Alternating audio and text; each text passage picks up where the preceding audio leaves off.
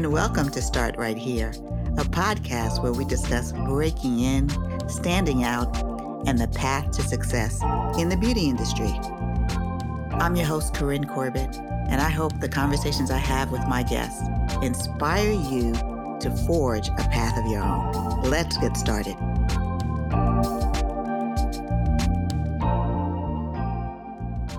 Hi, I'm your host, Corynne Corbett, and I started this podcast because I always hear from people, particularly young women, who want to be in the business of beauty. And a good way to learn more about the industry is hearing how other people got their start. There's more than one way to follow your dreams, and I hope that my guests will give you the inspiration to forge your own path. Today, I'm happy to welcome Karen Chambers, Executive Vice President of Iman Cosmetics, a global leader of beauty for women of color. Today, we'll discuss her career journey and how she went from a communications major to a leading force in the beauty industry. Karen, welcome. Oh, thank you, Corynne. I appreciate you having me. So could you give our guest your 30-second bio? Sure. I am Executive Vice President of Iman Cosmetics. I started my career in product development and marketing. I've worked with Patti LaBelle, and I've worked with a number of multicultural brands such as Posner and Dark and Lovely. And it's been a tremendous ride to go from starting right at the bottom, getting my hands dirty in cosmetics, to being able to work with a global leader like Iman. Right. So was the beauty industry a destination or a detour for you? It was definitely a destination. Sometimes I use the phrase that I think I've got lipstick in my blood. From the time I was in high school, I was the one that people would go to. Karen, can you do my makeup for the prom? Can you do my makeup for this, that, and the other? I think I started experimenting with makeup when I was probably about 11 or 12 years old, sneaking into my mom's makeup. So it was definitely a destination. I didn't know what I was going to do in the industry, but I definitely knew that I wanted to get into the industry somehow, some way. So how did you go about getting your first job, and what was your first job in the industry? Well, it's interesting. I've got two first jobs to mention. One was my very, very first job when I graduated from Rutgers University. And that was as an assistant editor for a salon magazine. And that job, it was just different times, as you know, Corynne. It was the early 90s. It was real easy to kind of soar into that first job experience. But it was as an assistant editor for a salon magazine. And the reason why that job was very significant is because I was supposed to just be working on editorial, but I loved makeup so much that when my editor-in-chief said that she needed to do a multicultural photo shoot, I kind of talked and finagled my way into getting to do makeup for the photo shoot and getting my first tear sheet. So that's why that one was significant. And then the next first job I want to mention is the first job within corporate cosmetics. And that one's pretty significant to this conversation because I was working behind the counter at Macy's. I think it was Bamberger's at the time. I'm really dating myself. But I was working for a brand that focused on concealing products. And I was working for a brand that was next door to a brand that made concealers. And I found myself selling less of my brand and more of the concealing brand, because when people would come in and they'd have something going on with their skin, as I had experienced personally growing up, because I had some hormonal issues that led to a lot of discoloration in my teens and early 20s. So I felt really connected to the concealer brand. And one day I just decided out of nowhere, it was no kind of protocol career-wise, but I looked on the back of the packaging, discovered that the brand was headquartered in New Jersey where I lived. And out of nowhere, I just wrote this passionate letter and at the time we weren't even using Google and the internet and all that. I just literally called up, found out who was the person in charge. I didn't even know what the job distinctions were or what the title was. And I sent them this passionate letter. And I said, look, I am selling a lot of your products because I feel really strongly about it.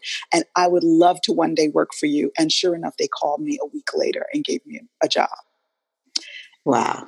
So let's back up for a minute. So for those of people who don't know, who are listening, a tear sheet. Oh, yes. Thank you. A tear sheet is what what people in the magazine and print magazines used to get to show examples of their work. So it was an actual page of the magazine, so that you'd get a magazine. If you worked in a magazine, you got boxes of bound magazines, and then you got what were called tear sheets. The magazine printed in individual sheets so that you could take out the pages that you wanted for various reasons, to send to advertisers or to people that you credit. But if you had work, or if you were an artist, a makeup artist, a hairdresser, a stylist, you wanted those for your book. Now all of that is online, so you probably have never heard that term before. But and then secondly, when we, both Karen and I, were starting out, it was look in the one ads, or that was primarily how we looked for jobs. But what I think is really interesting about what you said is, and what someone can take away today, is that you didn't look for a job opening. You created an opportunity for yourself. Correct. And I think, that's why I really wanted to tell that story today, is because I think sometimes it's so easy to get into this idea of what is protocol. And I'm trying not to fast forward to where we're going with it. But I think it's real. Passion is so important. Passion and know-how, and allowing someone to know, look, I really want to be there to contribute. And I think when I think about job seekers now, sometimes the focal point is on, well, what do I want to get from this? And in that moment, I believe that I got that job, that they created that job for me, because my passion was oozing in that letter. They knew that this young lady was so into this brand and into what it could do and the philosophy of the brand, that she was going to dive in here and really be committed and do whatever it took to be a success and to be an asset to the brand. And I was literally, I climbed the ladder very quickly once I got there, because I was voracious about learning everything about the brand, learning what the ingredients were all about. At the time, the job that they actually hired me for was assistant brand manager. And I didn't know anything about brand management. I didn't know what it was. I didn't know what it was supposed to be, but I knew that I was willing to learn everything about this brand and dive in and work late and roll my sleeves up. And I really do believe that what got me from point A to point B with that first assistant role into the next managerial level was just that passion and that ability to really learn and to become an expert. And I think that is really, really significant. And that's really, honestly, the philosophy that I've kept with me all these years. Yeah. And let's go back. So you worked for a time behind the counter. And yes. So there's a skill set you have to learn. I mean, what skill set do you think that you learned there that helped you in your career? And what was that like working working for a brand behind the counter, interfacing with customers daily? Excellent question. Because once again, that's something that never left me, is this idea that the consumer is first, that the consumer is really important. I, of course, would have loved to have been a celebrity makeup artist. But what I've learned now, all these many years later, having worked with many celebrity makeup artists, is that it's important to still always have your customer first. So regardless of whether your customer is somebody famous or whether your customer is just an everyday lady, it's extremely important to put her first. And so I was always extremely compassionate, very punctual, really professional. One of the things that I personally I never liked was someone who was pushy or arrogant. So I was never that way.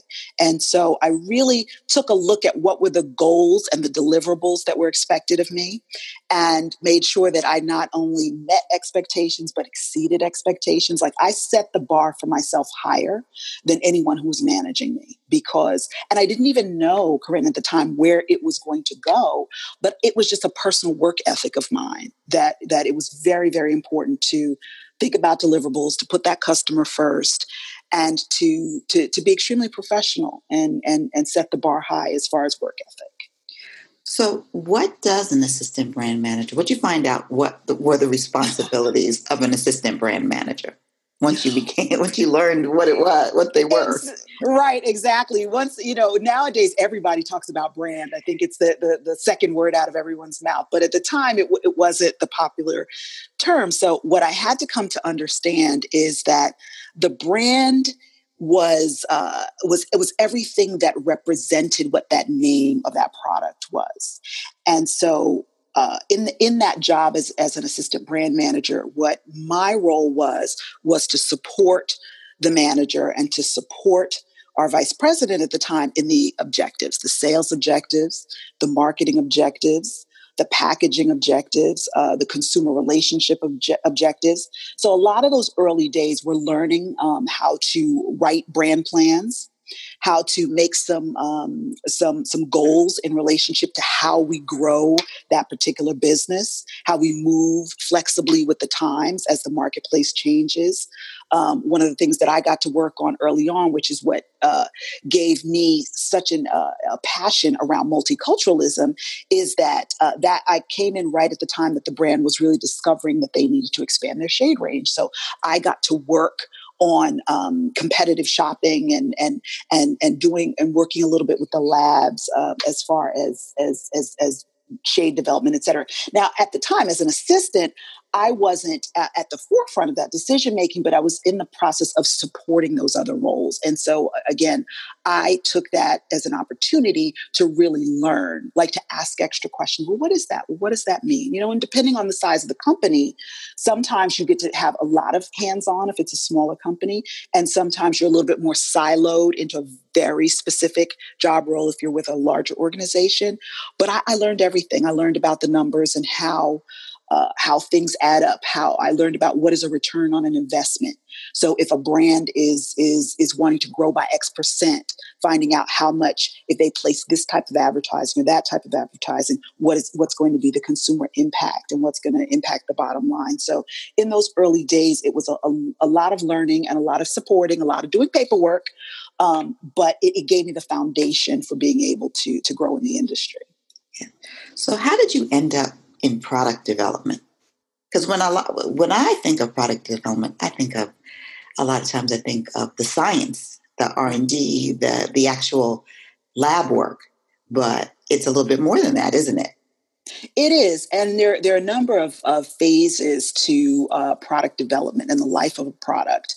And like I said, part of how I learned is that I literally used to sneak back into the lab area at the time. A lot of times now with brands, we have different manufacturing partners that we outsource to. At the time, the brand I was working for, they were doing all of their own manufacturing. So I'd sneak out into the back operational area. And there was a lovely lady there who taught me, like, Karen, here's how you match shades. And here's how, here's what the different, like when you're looking at formulations, like I'd have to type in formulations onto paperwork, et cetera. And then I was curious, well, what do all these things mean? What do these ingredients mean?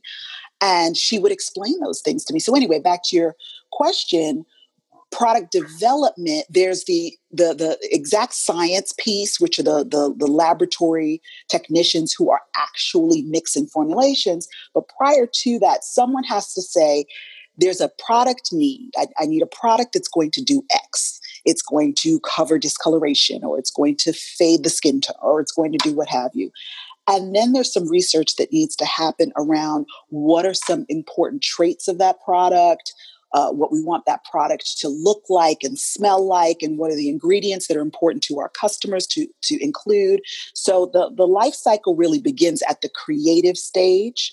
And then there is the research and development part prior to getting to the actual lab technicians to put the thing together. So that's the piece that I spent a lot of years working on, is what do we want to formulate and what is the end game of that particular product, and then working in tandem with the scientists who were able to bring that to fruition. Yeah. So that, for those who are listening who are interested in beauty, understanding that product development has a lot of legs and a lot of areas that are open for you to explore is really critical to know. So a lot of times when people speak to me about what they're interested in, they have a very narrow view of what the industry has to offer. And, just hearing this conversation from Karen it opens up a world of where you might fit in. And Definitely. It's good to know. It's good to know. Start Right Here is brought to you by Beauty Biz Camp, where we equip and inspire the next generation of industry leaders. Head over to our website, beautybizcamp.com, for more information and sign up for our mailing list so you can stay in the know about our upcoming programming.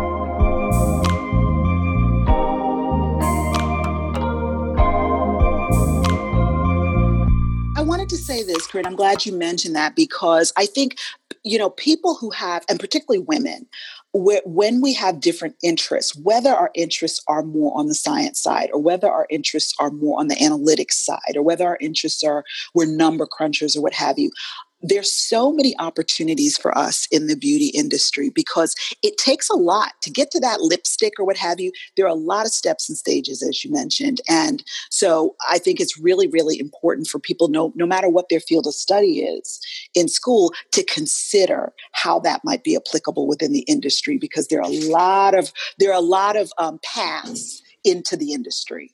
And I didn't know that going in, and it's far broader than I had even anticipated.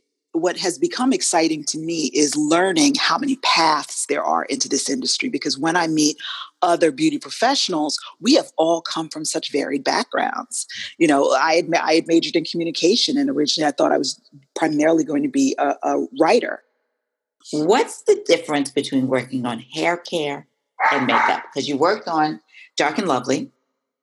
Well, actually, I worked on Dark and Lovely Cosmetics, but I worked at they Dark had and cosmetics Lovely. at one time? They did at one time. And, but I can answer that to a degree because I worked in tandem with a team, with the hair care team. Okay. And there are definitely similarities. There's similarities in branding and brand management, period. So regardless of what type of personal care products you're working on, they're definitely similar things when it comes to planning and when it comes to the product development process and when it comes to the marketing process and budgets and those type of things and advertising, et cetera. Those disciplines are pretty much the same. Where it differs is when you start to get into products, particularly chemical products. It becomes a little more fine-tuned in that you're working a lot more with the FDA, you're working a lot more with legal, and the scientific process is different when something becomes more of a, like they call it, an OTC or an over-the-counter drug, if you will. So if it's something that changes, if you will, like the molecular structure, like if we're talking about a relaxer or something like that, you generally have a different set of professionals working on that. And the process of getting that product from concept to the shelf is a little longer because you have more testing that's involved.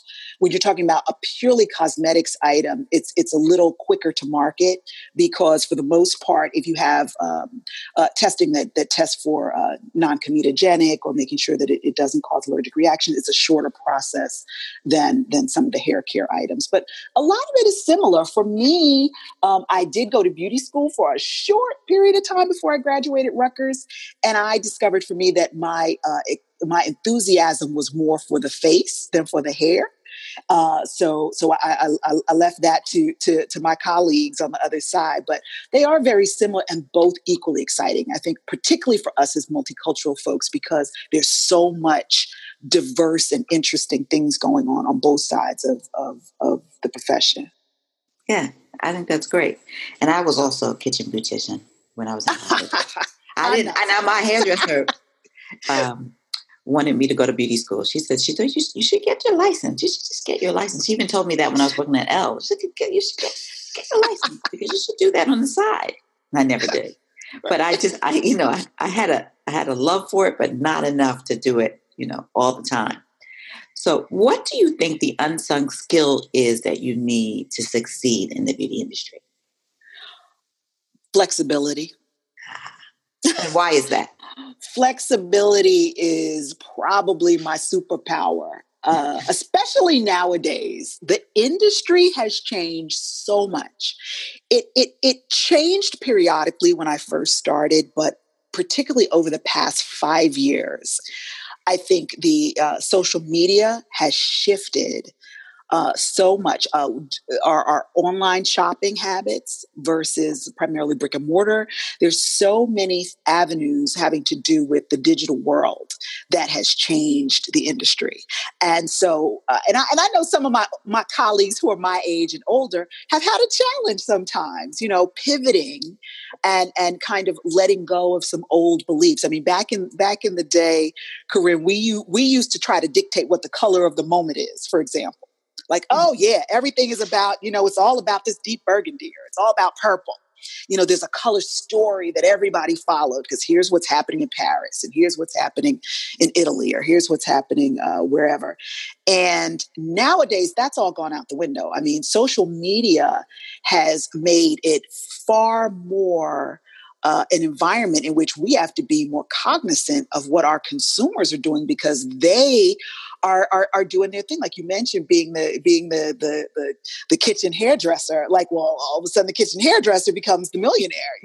Exactly. Because it has created this environment of cottage industry and not just cottage industries, but having just everyday people become the professionals and become the experts.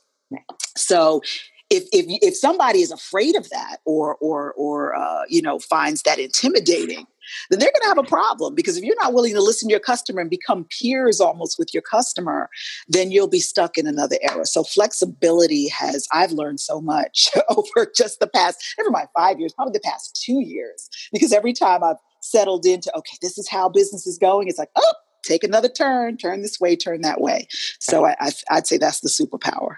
So so there's a power in the pivot, and the flexibility is, I would agree with that. So tell me and tell our listening audience what you do in your current role.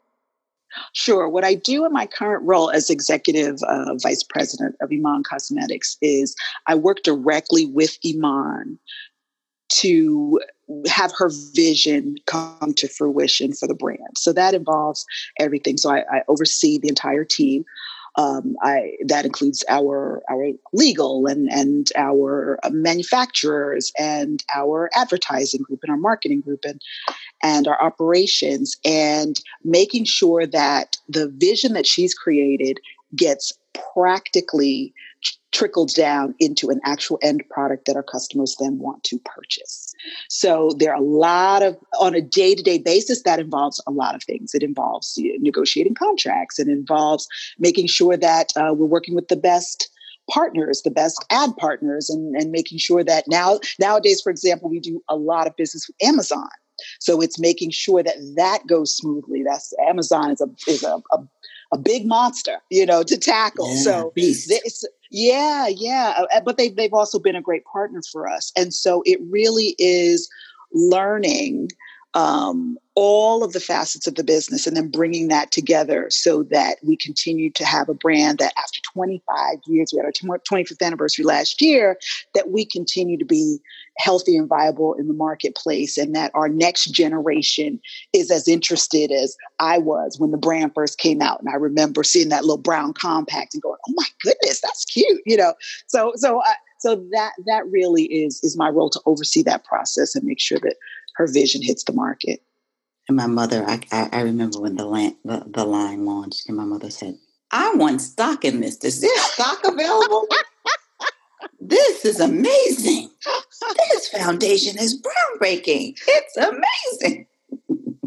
I felt the same way Mom did. And I was working on a competitive brand at the time. And I was like, I had my eye on this brand a long time. And it's been great the past 13 years that I've been with Iman. It's been wonderful. Now let's move on to our fast track questions. So, what's the first beauty product you ever purchased that you can remember? Concealer. Yeah. Like I mentioned, I had a discoloration on my face, and that was my number one thing. I was like, I got to learn to cover this up. So concealer was the first product. And what's the last beauty product you tried? The last product that I tried was, I can't remember what, it was one of the Shea Moisture heavy duty lotions, because with all this washing my hands to deal with this coronavirus, my hands were so dry. And a wonderful colleague and friend of a friend is now overseeing that brand, and I was excited to support her and support them in buying the Shea Moisture products. Okay. What's the beauty advice you live by or leave alone? That I live by or leave alone. The one that I live by is be yourself. Don't try to look like anybody else. It makes no sense to try to be a copycat. I believe that makeup is only there to enhance who you really are, not to make you into anyone else. And what do I leave alone? This is terrible to say, but I really leave trends alone. I don't really have a lot of faith in trends. I believe that that women are so creative and dynamic, and every day they're finding fun ways to take a lipstick and make it an eyeshadow, and take a blush and make it something else. And so I don't believe in being a slave to trends. I believe let's do our own thing. I think that's great. Okay. Who gave you the best career advice, and what was it? Audrey Smaltz gave me the best career advice. Miss Audrey. I worked for the ground crew freelance for many, many years in between jobs, and she said, "Be on time." Be on time. I learned punctuality and absolute bar raised high professionalism from Miss Audrey. All right. Mentor or mentee? Both. I strongly believe there are definitely, it's wonderful to have younger people work for the organization and people in my life who I mentor. But I always believe you got to continue to be a student, and I'd be really quite arrogant if I did not have somebody that I leaned on and looked to help me continue to learn and grow. Okay. What's the best path to promotion? The best path to promotion is finding a way to be of value, to really be a contributor. At any stage in my career, I've always had my own goals, but I've always been cognizant of the goals of the organization and fitting in to what their model is and making sure that I add more to it. So if I were to leave, they would feel my absence. I love that. Feel the absence. Be so valuable. They feel your absence. It's amazing. Yeah. When do you know when it's time to pivot? I think for myself personally, or for the brand, or both? Both. Mm-hmm. I think when the growth stops, when something just becomes stale, and there's no more, oh man, I'm dating myself. I'm thinking about Sex in the City, where they talk about the Zazazoo. Uh-huh. If there's no Zazazoo, if there's no more inspiration to something, then it's time to do something different. Yes. And what makes a candidate memorable? Definitely, obviously, there's the obvious things on a resume as far as qualifications, but there's certain people that walk in the room and they light up a room. And again, when they leave the room, you feel their presence leave the room with them. And when someone brings an essence about them to an environment that you just know that having them there day to day is going to add something to that environment, and that they're going to bring that joie de vivre, that to me has always been a key quality that I've looked at in a candidate. It's hard to quantify, but it's something that you feel. And so far, that gut instinct has served me well. Yeah. And last question, what's the best interview prep tip you can offer our listeners? Definitely know the organization you're going into. Know the organization. When I was first looking for a job, we didn't have the internet. We didn't have all that. So there'd be, just searching and getting an idea of an organization was harder to do. Nowadays, you can find just about anything about the organization. So have an idea of what their goals and their objectives are and where they're going and how you might fit in. But definitely do some research. Do some research. Let that interview be about bringing something to the table versus just about, well, I'm here to be fabulous. That's cute. And there's nothing wrong with being fabulous, but being there to add fabulosity to the environment so that everything is more fabulous, that definitely is worth far more. Oh, Karen, that was amazing. So, I'm learning something. I've been in this industry for a long time. So understanding for our listeners, just understanding how to approach, even from hearing Karen's story, how to approach an organization you're interested in. You don't have to wait for a job to be open to approach an organization. Definitely. I think that's a key takeaway. The be on time. The be on time and be flexible in not only in your industry, but in the role that you might have. I mean, that those are some key gems that Karen's just dropped on this podcast today. And, and I love the idea that you bring something to the table. So you have to be you when you come on your interview so that when you leave, they feel that your presence is gone. Don't try to be somebody else because then, they're not going to feel anything. They're going to feel the struggle, the push-pull that you have in trying to be what you think they want when what they probably want is who you are already. Right. Absolutely. Agreed. Authenticity counts a lot. It counts a lot. Right. On that note, Karen, I want to thank you so much for your time. You are very welcome. This was a great chat, and I'm sure it will help so many people who are interested in breaking into beauty and succeeding in the industry. So thanks again. You're welcome. Take care. That's our show for today.